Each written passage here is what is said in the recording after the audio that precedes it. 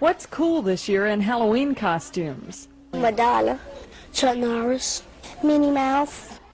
As you can see, everyone has their own opinion, but it seems that cartoon characters, superheroes, and rock stars are the most popular costumes for today's trick-or-treaters. What happened to the days of witches and vampires? Well, they've been replaced by modern-day characters like Rambo and He-Man. But one kind of Halloween costume will never go out of style. It's a gross monster. Yeah? Why are monsters cool? They got blood running down their face and everything. October 1986. This is the month I was born. It's also the month of Halloween. And what goes with Halloween but horror movies? Here are a couple of the horror movies that came out in 1986. We have David Cronenberg's The Fly. We have Manhunter, the very first Hannibal Lecter movie before Silence of the Lambs. Would later get remade into Red Dragon. Texas Chainsaw Massacre 2. Friday the 13th Part 6, Jason Lives. Poltergeist 2, The Other Side, Critters, The Hitcher, Maximum Overdrive. In all honesty, it's not a very good year for horror movies.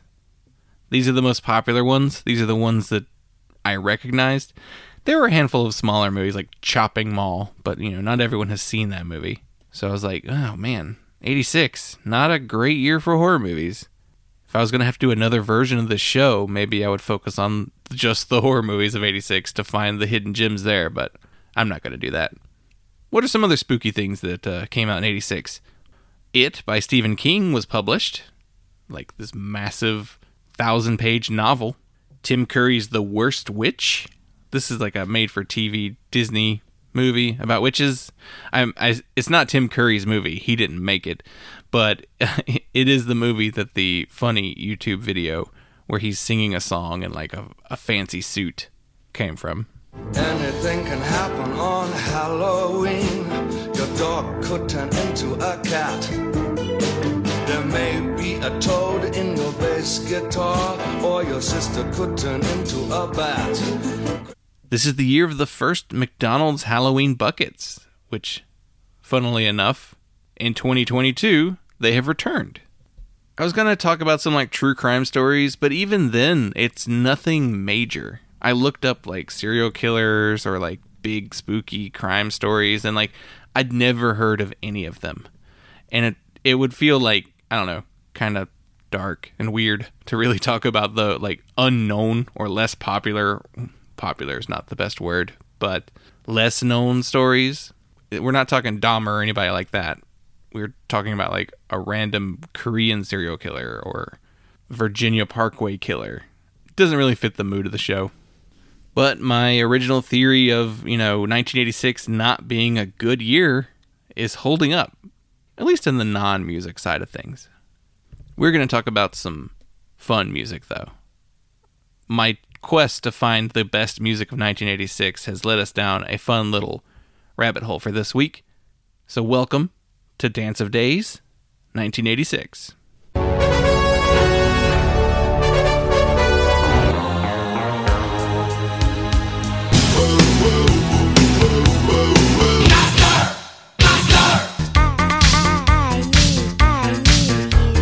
I'm a real wild one. Wild one.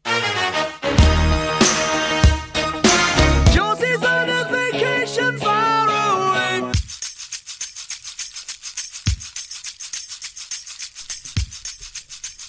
Hello, everyone, and welcome to the show. I'm Justin, your host.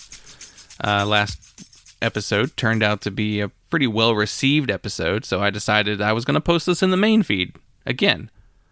If it eventually starts being where, people aren't that interested in the main feed, maybe I'll throw it behind a Patreon wall. But friend of the show, Dave Brown, as well as Dylan, my co-host, they both said that I should just put it in the main feed because obviously the work that I put into it is shown. So here we are. It's October, so I'm already doing a gimmick on top of a gimmick. I'm going to tie it into our usual Halloween habit of doing goth, death rock, horror punk, psychobilly, or just overall spooky records for October. I chose a couple different records for those fitting those genre reasons, and then there's one or two records on here that I picked for not as obvious reasons, but we'll get to those later. If you missed the first show, it's in the main feed. You can go back and listen to it. That's kind of where I lay out the idea behind this series. I'm going to listen to as much music as I possibly can from the year 1986 and then pick albums to talk about from that year. This year had some interesting stuff as far as those previous mentioned genres, the little spookier sounding albums. And if you like what you hear today, please give me some feedback. I love to hear feedback on this and what you think of it. You can follow us on all the social medias at Instagram, Twitter, and Facebook at punklautopod. We have an email address, which is punklautopod@gmail.com, and a voicemail line, which is 202-688-PUNK. Let me know. Send me a message. Just let me know what you think of this, if this was fun, if you like this. And give me some recommendations. I'm definitely willing to take recommendations on albums from 86 that I could consider for future episodes. You can also head over to our Patreon. It's patreon.com/punklautopod. For $1, you get access to all of our bonus audio. For $10, you get to choose an album for us to talk about on the show. Before we get into the first record that I selected from 86 to talk about that fits our spooky theme, there were a couple albums from 86 that I thought about talking about, but didn't make it for whatever reason. First would be Tinderbox by Siouxsie and the Banshees. Excellent goth rock record. I did not include it on the show specifically because we did an episode last year that was all about the Siouxsie and the Banshees discography. It was called Best Worst Over or Under. We had Ann Lepore from the Machine Shop on. Very fun project. Loved it. So much fun. But I've listened to every single Siouxsie record and I've talked about them a lot. So if you want to hear my opinions on that, go check that one out. I almost selected the Church's album Heyday, but I wasn't quite sure if that was actually considered goth rock. To me it was, but everything I read online kept saying it's jangle pop, so it'd be like more Smith style. Ultimately, I think that's why I decided not to go with it. Very good record, very fun. I may wind up doing an episode where I talk more in depth about the album, though. Love and Rockets released Express. Love and Rockets are the band that was created after Bauhaus by Peter Murphy, and they have some good songs, but overall the record was very inconsistent, and I couldn't think of enough good things to say about it, or it didn't grab me enough to devote a huge chunk of the episode on this one. There's also Killing Jokes, Brighter Than a Thousand Suns. Another one I was like, this is solid, this is pretty good, but I don't know, it didn't quite hook me enough. And there were 2 Nick Cave albums that year. I could have done an episode on them, but I just was not super into them. Your Funeral, My Trial, and Kicking Against the Pricks. One of them's a cover album. I don't know. It just didn't quite excite me to talk about those albums. So, and then lastly, Clan of Zymox, Medusa. It's a pretty good post-punk gothy album. I don't know. I wasn't super hooked. A lot of strings in it, but not quite what I was looking for this. Let's not waste any time, though. Let's get into the first record from 1986 that fits my loose parameters for the episode. Up first, it is October File by Die Kreuzen.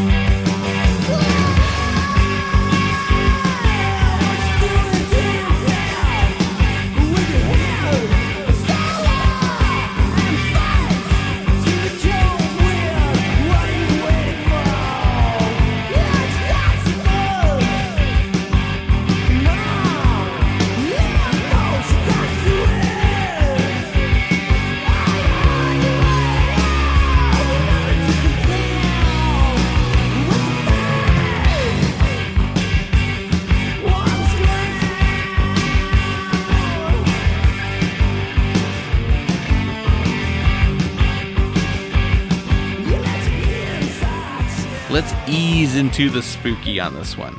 I did a quick glance at the albums and EPs that were tagged horror punk, psychobilly, goth rock, and death rock, and the fine users that rate your music have tagged this album with both gothic rock and death rock. I ultimately went with it just because it has October in the title. So it kind of fits the sound. It's got October in the name. Let's go for it.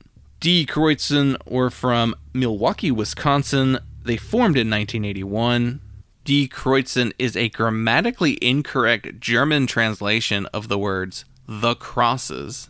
Die Kreuzen were part of the often overlooked Midwest hardcore scene of the early 80s, putting them in a similar vein with Husker Du, Negative Approach, Naked Raygun, and the Chicago bands of the era. I've always felt that the Midwest was home to more angular or harsh versions of punk and hardcore. So much of the DC, LA, Boston, and New York scenes are these formulaic punk and hardcore scales, like the standard power chord up the neck that so many of those bands played. And for the Midwest to stand out, they really played around with the structure of hardcore, and I imagine there was a healthy dose of like metal being an influence on their sound. Up to this point, Die Kreuzen had released their demo in 1982, the Cows and Beer 7-inch that same year, and their self-titled full-length album in 1984. Octoberfile was released May 1986 on Touch and Go Records. This is their second full-length album, and the personnel on this album is Keith Bramner on bass, Brian Egnes on guitar, or Egnes, apologies if I mispronounced it, Dan Kubinski on vocals, and Eric Tunison on drums.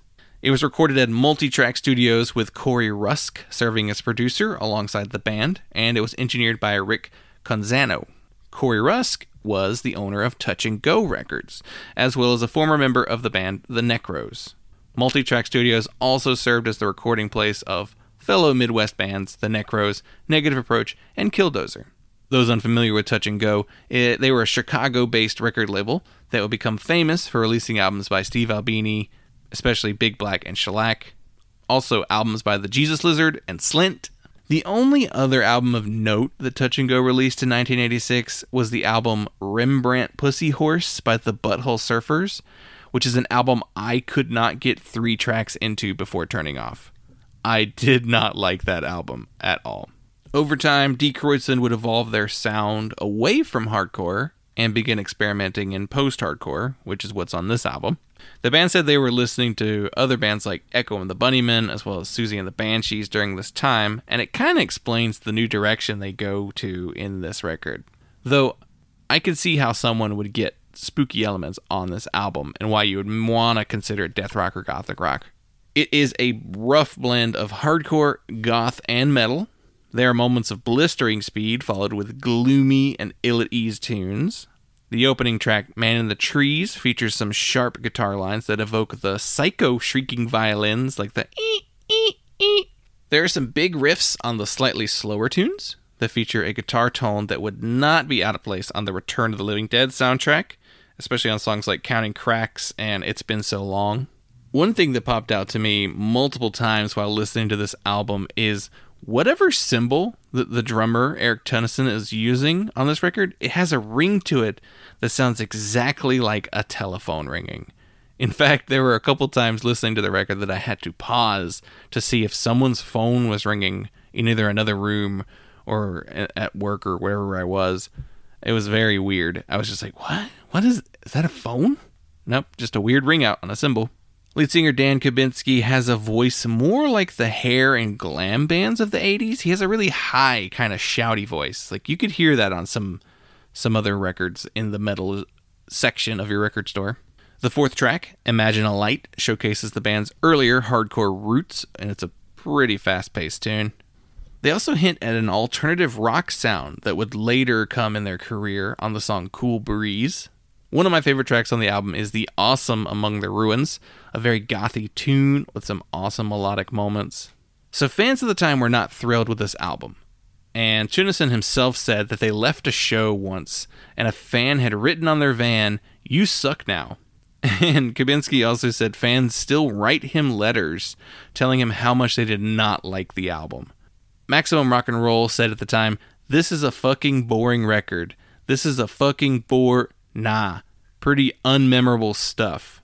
The speed is down, but so is the spark, leaving these still ragged vocals and REM meet Led Zepp sound. Wish I could be excited, but I'm not." Classic Maximum Rock and Roll. hating on everything. It's nice to know they were like this in the 80s too. Spin Magazine's John Leland said, "With its primitivist experimentalism, this amazing punk artifact may be the best Wire record since Chairs Missing. It's as if Wire went Metallica instead of Art Swill. You've heard Krabinsky's screech late at night when you feel bad, but don't know why. D. Kreutzen doesn't try to explain or exercise the pain. Oktoberfile is more radical than that. It accepts it. What balls." So fairly positive review there from Spin Magazine.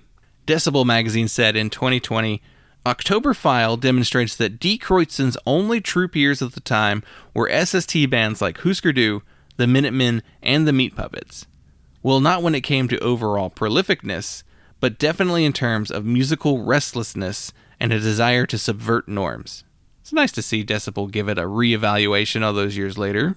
The users at Rate Your Music have given it a 3.49, ranking it number 292 for the year 1986 overall.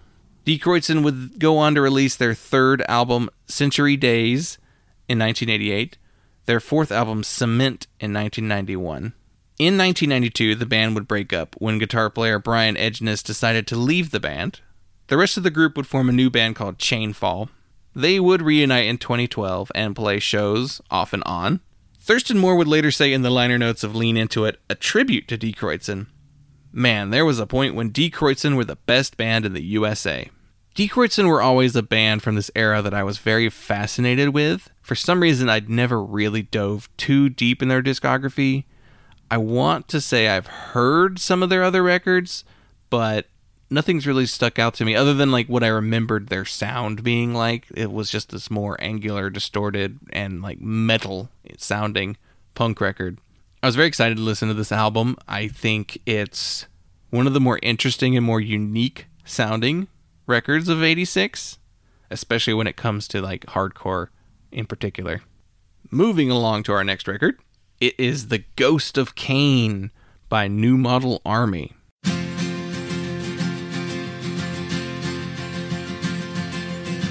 Look out of your windows, watch the skies. Read all the instructions with bright blue eyes. We're WASPs, yeah, proud American sons. We know how to clean our teeth and how to strip down a gun, 'cause we're the state of America.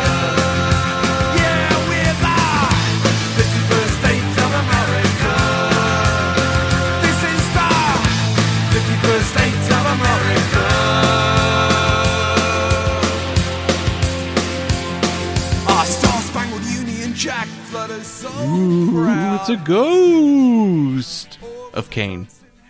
Okay, this one's a little bit of a stretch, I'll admit it, but much like my reasoning for selecting Oktoberfile, the title is kind of why I picked this one. Though there are moments on this record that I think make it slightly spooky. Listen, I was either going to talk about it here or it would have been on maybe the next episode of Dancer Days. I was going to get to this album regardless because it surprised me. Taking their name from the New Model Army of the First English Civil War, the band formed in 1980 in Bradford, West Yorkshire, England. Once introduced as the ugliest band in rock and roll on national television, and were denied entry into the United States because the immigration office said the band's work was of no artistic merit. I don't know what these guys did to piss everyone off, but it seems a little harsh from coming from those groups. New Model Army's first album, Vengeance, went to number 1 on the independent album charts and knocked the Smiths out of that slot in 1984. Good for you. Take that, Morrissey. Released September 1st, 1986 on EMI Records. This is the band's third full-length album, following 1985's No Rest for the Wicked. The personnel on this album is Justin Sullivan on guitar and vocals, Robert Heaton on drums, and Jason Moose Harris on bass. This is produced by Glenn Johns. Johns had previously produced albums by the Steve Miller Band, The Who, The Eagles, and The Clash. Sullivan said that working with Johns was the biggest musical learning curve of his life. In Billboard magazine, he said, "He was the old rock attitude. He gets you all in the same room to play together at the same time. Then he cuts out anything with long intros and sticks to 3.5 to 4 minute pop songs, so you end up sounding like a rock band, not $20 million of computers. This is the first album by New Model Army to feature new bassist, 17-year-old Jason Moose Harris, who replaced founding bassist Stuart Morrow.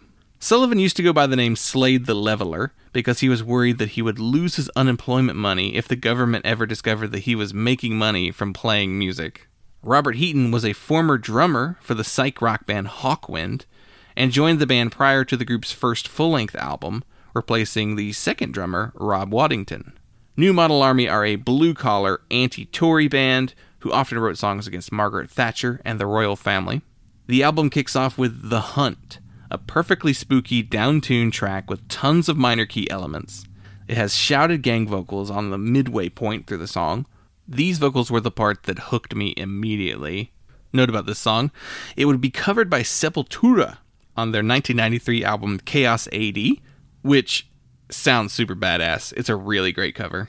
Going into this album, I had no idea whatsoever what New Model Army sounded like. They were one of those bands who seemed to release an album almost every year that we've ever covered on this show. I couldn't even tell you what style of punk they were supposed to play, which I think might actually be on purpose because the band was known for changing their style quite a bit. Listening to this album, I was surprised at how good the songs were and how disappointed I was that no one has ever told me about this band. Why were none of you telling me to check out New Model Army? Is it because you don't know? Well, I'm telling you to check them out now. I haven't really checked out any of their other albums all the way through yet, but I have heard some other songs, and they are pretty interesting, so we'll see. Maybe I'll check out some of the stuff later. This does seem to be their most popular album in their discography, though. Going back to the gang vocals, the choruses on Lights Go Out also feature some shouted group vocals that absolutely rule. 51st State and All of This reminded me of something The Alarm would have released during this period of time. It's got lots of acoustic guitars, there's like a folky element to their songs.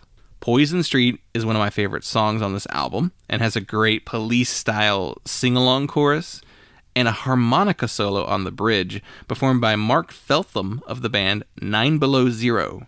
This song was also one of 2 singles off the album, 51st State being the other. The bass work on this album is truly brilliant, and especially on tracks like Heroes.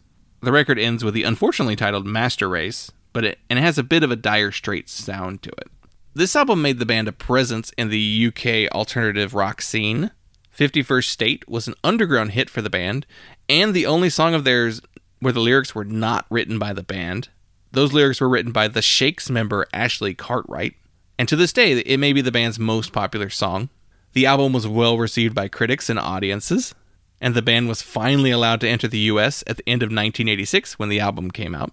David Sinclair of The Times, a UK publication, named it the best album of the year. He said it was the best thing to happen to English rock music since the first Clash album. Robert Christgau would give the album an A-. RPM Weekly said in 1986, "Pure and simple, one of the best rock and roll records to come from the UK this year. Whatever Glenn Johns gives to groups he works with, and these include the Stones, The Who, Led Zeppelin, The Clash, and the Eagles, he has also given to NMA. Hopefully the band will be allowed to tour to support this release, at least in Canada anyway." RPM was a Canadian magazine. David Bowie liked this album so much that he asked the band to open for him in Europe on a tour. The users of Rate Your Music have given this album a 3.72, which ranks it at number 57 on the 1986 charts. I hear bits of The Clash on this record as well as some U2. There is an extended version of this album that features B-sides and live tracks on it, which you can listen to on Spotify. There's only one member of this band who has been a permanent part of New Model Army, and that is Justin Sullivan. Harris would leave after the following album, Thunder and Consolation, in 1989. Heaton would stay with New Model Army until 1998, with Strange Brotherhood being his final album with the band. And sadly, Robert Heaton would pass away from pancreatic cancer in 2004 at the age of 43. So, R.I.P. Heaton. My main takeaway from this record is that I need to hear more by the band. The other songs I've heard I enjoyed, but there's definitely a lot to this sound that this band was doing. Elements of folk, metal, goth would show up in later records. I think they have a pretty wide selection of albums to choose from that I've not heard, so I'm very interested to check those out. Moving on to my third selection of the episode, God's Own Medicine by The Mission.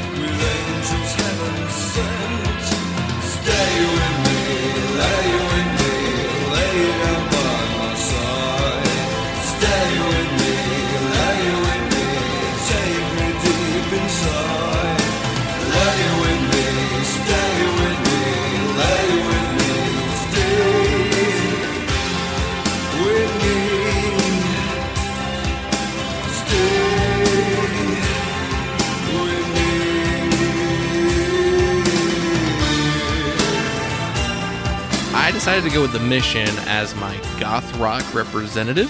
There's just something about God's Own Medicine that just grabbed me a little more than, say, the Clan of Xymox or Killing Joke records. The Mission, or The Mission UK, as they are sometimes known in the US, are from Leeds, England. They formed in 1985, and this is the band's debut album. It was released November 10th, 1986 on Mercury Records, and the personnel is Craig Adams on bass, Mick Brown on drums, Simon Hinkler on guitar and keys, and Wayne Husey on vocals and guitar. Or Hussey, probably Husey. Recorded at Ridge Farm and Utopia Studios. It was produced by the band and Tim Palmer, a connection that Husey had from his time in Dead or Alive. Palmer at this point had produced albums by Kaja Gugu and Robert Plant, and would go on to be a producer for tons of major artists later. The Mission spins out of the Sisters of Mercy, and in a way that's kind of convoluted. So, Wayne Husey and Craig Adams were in the band Sisters of Mercy, and they attempted to record a side project with their Sisters of Mercy bandmate Andrew Eldritch called The Sisterhood. That recording session was not fruitful. There was some creative differences, and it was so bad that Husey and Adams both left Sisters of Mercy and abandoned the session. So then Adams and Husey brought in Red Lorry, Yellow Lorry drummer Mick Brown to join the band. They began playing as the Sisterhood, but Andrew Eldridge released a single under the name The Sisterhood at the same time that they were playing shows. So they decided to go by The Mission. The band recorded God's Own Medicine in 6 weeks. Stay With Me was released as the lead single, and Wasteland was chosen as the second single and actually charted at number 11, making it the most successful single on the album. Severina was the album's third single.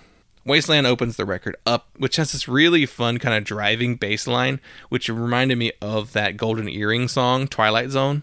And naturally, with the guitarist and bassist of Sisters of Mercy, there are going to be some similarities.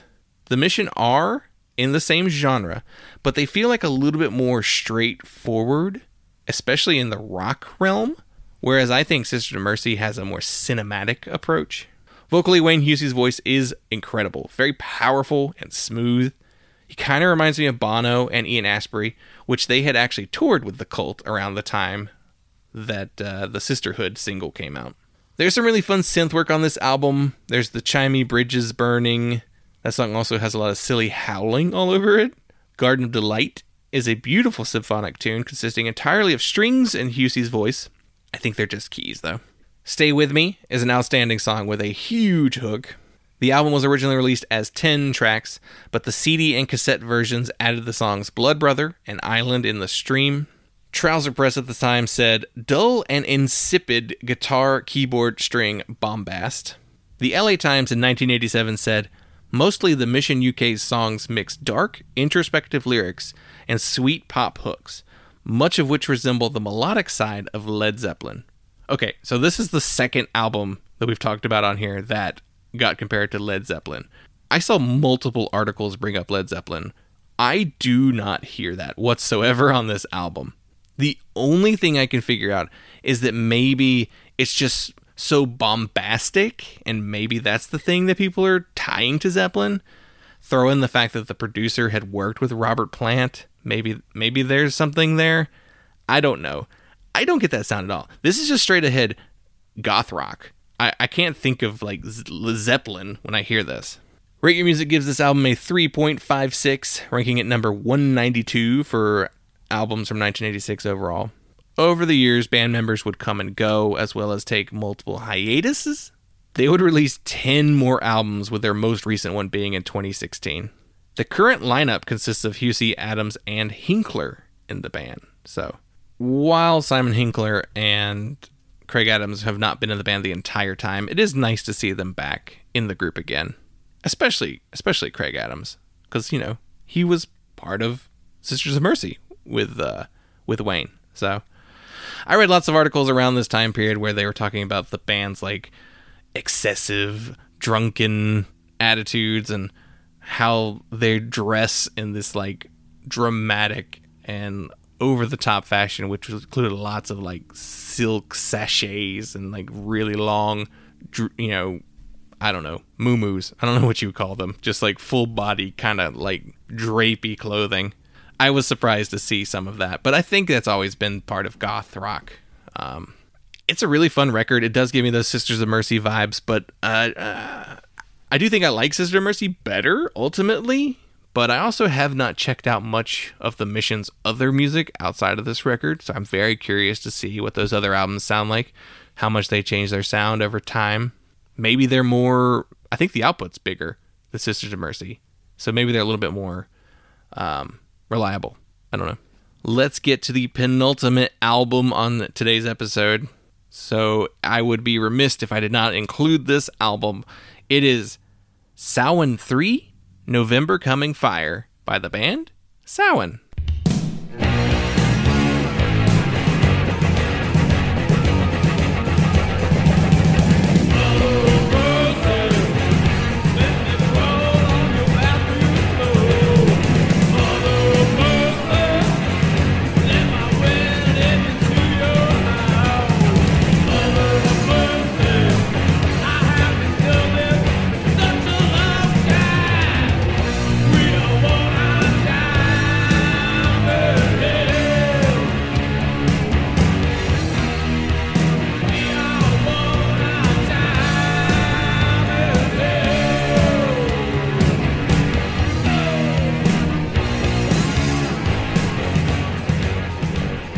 Okay, let's clear the air now. It's pronounced Samhain, not Samhain. It's named after a Gaelic festival that Halloween takes a lot of its roots from. I know everyone calls it Samhain. That's not how it's pronounced. Even Danzig says it right. Though he says that he doesn't get mad when people say the wrong name, but it's Samhain.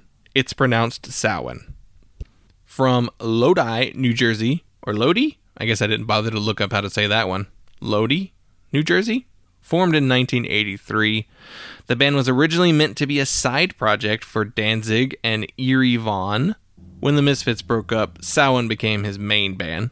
Samhain also represents the middle ground between the Misfits' catchy punk and hardcore sound with Danzig's solo, doomy blues metal. This makes Samhain a heavier sound than the Misfits, but still on the more punk side of things. Death rock is such an ill-defined genre. In some ways, it's kind of a free description, though. When you say horror punk, you pretty much go Misfits, or Misfits sound-alikes. When you say death rock, you could mean like tons of different things. You could think Samhain, you could think 45 Grave, or TSOL, Rudimentary Peni, or half a dozen Japanese bands from this time period. Sonically, it's a little horror punk, it's a little goth rock, it's all spooky. Samhain would release their debut album Initium on Danzig's label Plan 9 in 1984. They would then follow that up with an EP in 1985 called Unholy Passion, which brings us to this record, released February 1986 on Plan 9 and Caroline Records. The personnel on this album is Glenn Danzig on vocals and keys, Eerie Von on bass, Pete Damian Marshall on guitar, and London May on drums. The album was produced by Danzig and recorded at Real Platinum, a studio in Lodi, engineered by Bob Aleka. So here's a strange little detail. London May was so new to the band that he did not have enough time to learn all of the songs. So Danzig actually played drums on 5 of the 11 tracks on this album.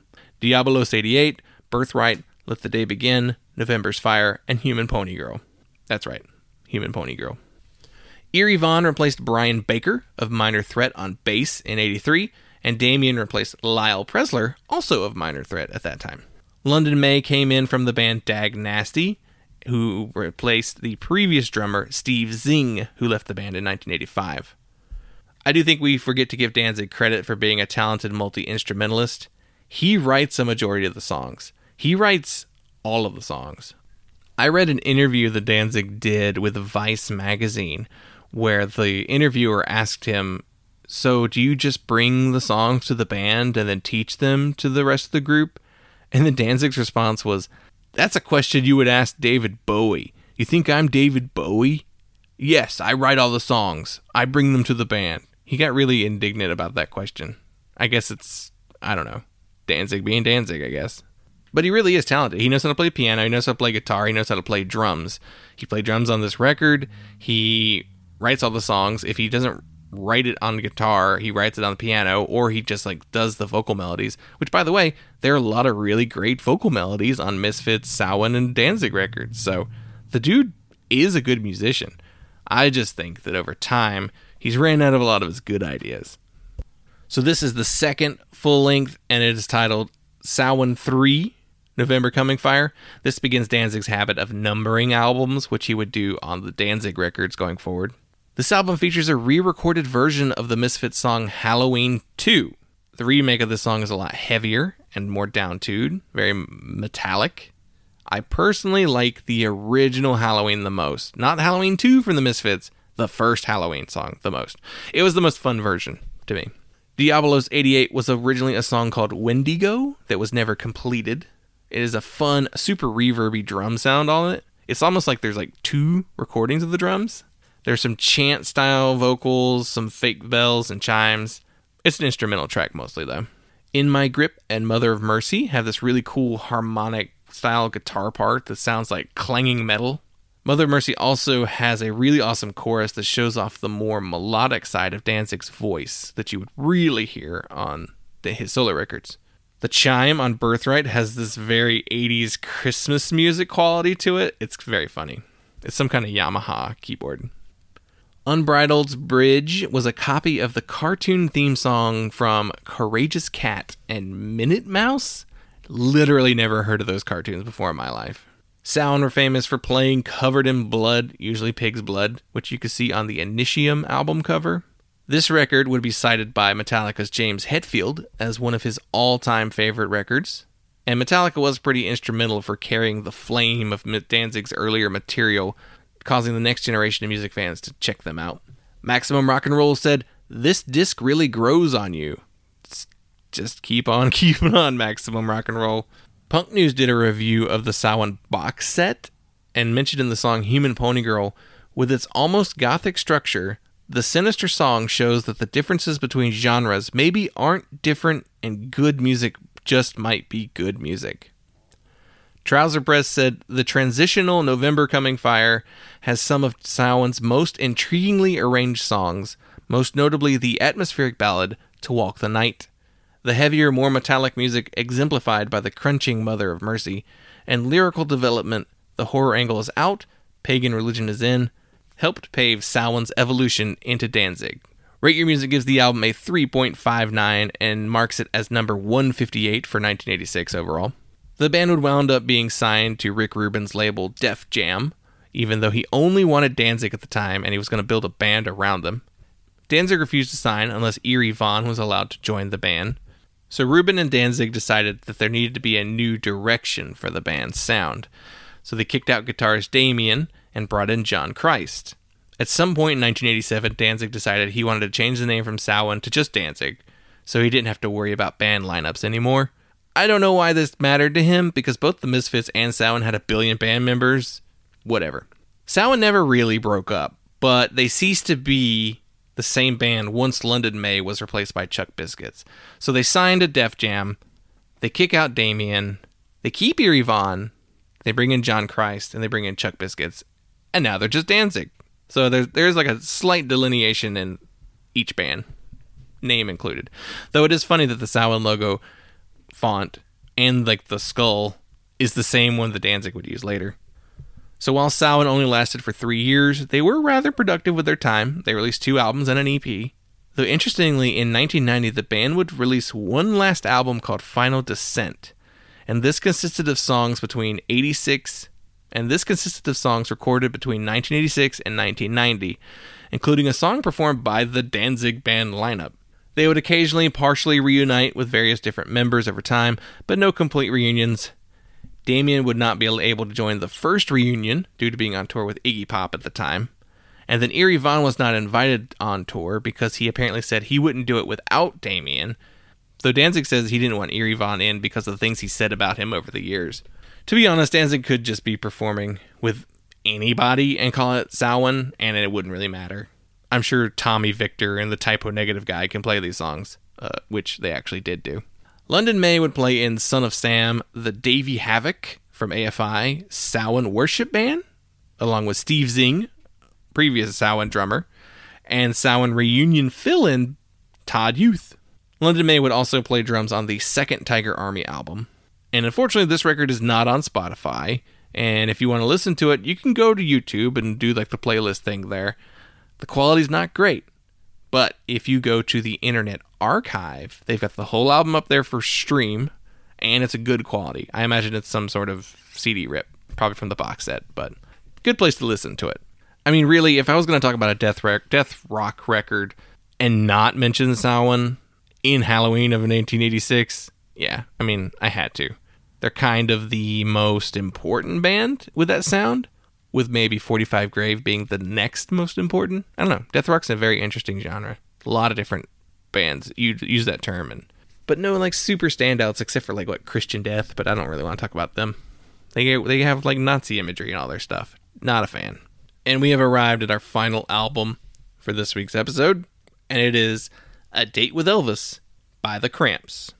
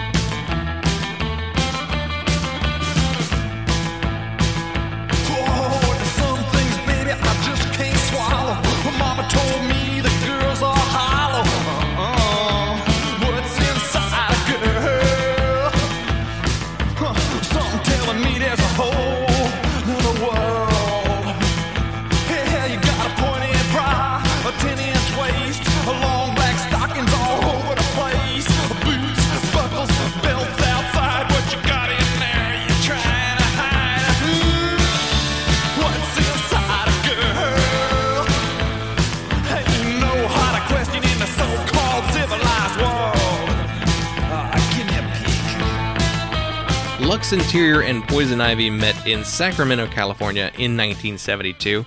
They bonded over a love of music and 50s and 60s kitsch.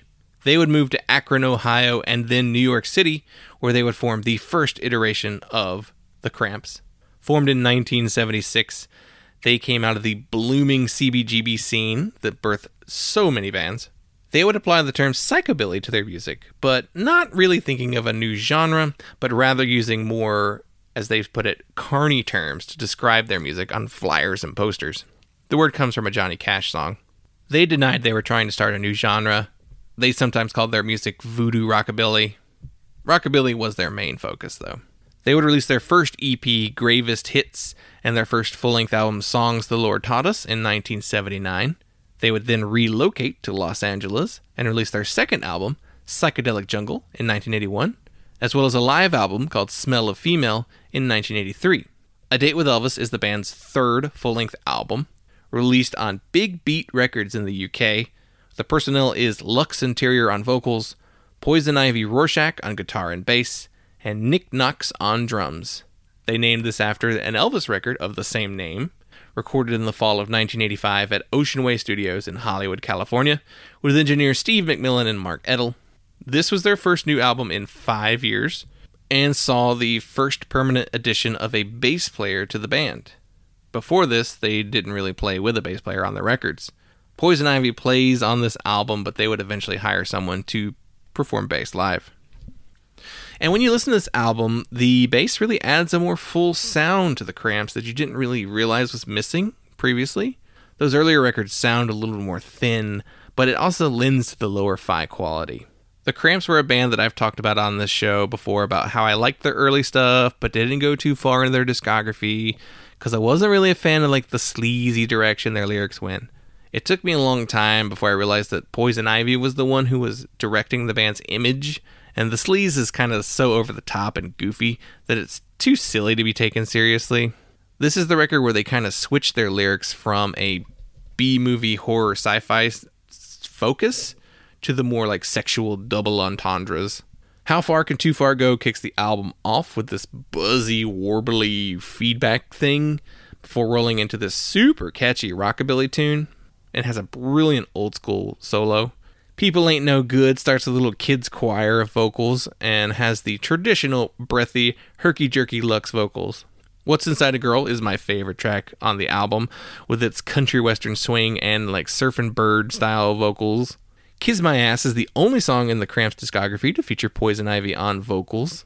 Chicken is a traditional folk song rearranged by the band. And Aloha from Hell is a really fun surf-inspired tune. The album ends with a cover of the Charlie Feathers song, It's Just That Song, which has a very Elvis quality. The band dedicated the album to Ricky Nelson, and it wound up selling 250,000 copies in England, but in the US they couldn't find a label to put it out until 1990. When it finally came out, it was released on Enigma Records, and added the tracks Blue Moon Baby, Georgia Lee Brown, Give Me a Woman, and Get Off the Road. It was their most successful record commercially, hitting the Billboard Hot 100. Can Your Pussy Do the Dog was a hit on the UK singles chart, which I find very bizarre. Which in the UK, they spent multiple nights headlining the same venues, Hammerstein Ballroom being the most notable. Sue Cummings in Spin magazine said, "The Cramps' first album in 5 years is familiar enough to please, offering the group's trademark surf punk, rockabilly, grunge, smothered in Fender reverb. Guitar Girl, Poison Ivy, Rorschach sure can work that whammy bar. But the new Cramps have less edge. They've betrayed their retro purism by recording in stereo and adding bass lines to some of the tracks, and none of the songs here approaches the psychotic fury of, say, their version of Surfin' Bird back in 1979. David Cleary wrote for AllMusic, "There are numerous sly references in the verses to high and low cultural icons, including Shake It One Time For Me, a line from Jerry Lee Lewis's Whole Lotta Shaking Going On, I'll Be Dancing Through the Flames Like a Devil in Disguise, a nod to the Elvis Presley hit, and Now There's More Things in Tennessee Than Is Dreamed of Your Philosophy, a paraphrase of the line from Shakespeare's Hamlet. Most of the songs here are in various rockabilly-derived styles, featuring either garage rock fuzz or Dwayne Eddy twanging guitar from Poison Ivy. And this rollicking and energetic platter in particular is the equal of any of their canon, and an essential listen." Robert Palmer in the New York Times said, "The result is a wonderfully organic ensemble sound that's even more sparse than before. Every instrument fits right into the groove and nobody shows off. Still, the most dramatic growth is in the songwriting of the Interior Rorschach team." Rate Your Music gives this album a 3.61 and places it number 142 for overall albums in 1986. The band would have a rotating lineup over the years, but Ivy and Lux were the main constants. They would follow this album up with their next record, Stay Sick, in 1990, then Look Mom, No Head in 1991, Flame Job in 1994, Big Beats from Badsville in 1997, and Fiends on Dope Island in 2003, which the band would then last until the year 2009 and call it quits when Lux Interior passed away. I have come all the way around on the Cramps since my early days of only preferring their first couple records, which I'm very thankful for. I'm very glad that I decided to give some of these other albums a chance, and I got a lot out of listening to this record. It might be their best sounding record overall, though I don't know. I am very partial to the early ones, so I don't know. But production-wise, if we're thinking about like quality of the recording, this is probably the best one. This is also my psychobilly selection for the Halloween episode, so spared us talking about, I don't know. I honestly don't even know who was putting out psychobilly records that year. It could be anything. In fact, let me look that up. Psychobilly 1986, and we get Demented Are Go, someone called The Last Drive, The Dwarves. I don't know that they're a psychobilly band. I know they're like a punk band. The Meteors, the Guanabats, Coffin Nails. So there actually was a lot to choose from. I'm sure they're not very good. But if I'm still doing this show next year, I'm gonna need to pick a psychobilly record to talk about. So we might wind up talking about one of these. Who knows? Maybe I'll just do like all metal records with gruesome album art. That'll be the spookiness of next year. We'll see. We'll see if the series runs that long. But let me know if you want the series to last this long. Let me know what you thought of this one. I had a really fun time researching all these records and listening to them. I thought it might be weird to do a gimmick on a gimmick this early in the run, but here we are. We do this every time on the show. But please, any feedback is appreciated. I want to hear from you, what you liked, what you didn't like, recommendations, albums I should check out. I'm trying to figure out what I should do for November. I want to maybe go and like continue doing the way I've been doing and just picking stuff that I like based on what I've listened to. But I also thought maybe trying to hit up some other genres, like, I don't know, some like country or like folk records or, I don't know, pop music. I don't know. I couldn't think of what theme would fit for November. Well, we got Thanksgiving. Like, that's why I was like country and folk. That's like the only thing I could think of that you tie to down home country living. But I don't know. We'll see. We'll have to see what I dig out. Otherwise, it might just be more of just like, I like this record, this record, this record. So let me know what you think. And I'm really looking forward to hearing from everyone. And I hope you enjoyed the show. Thank you so much.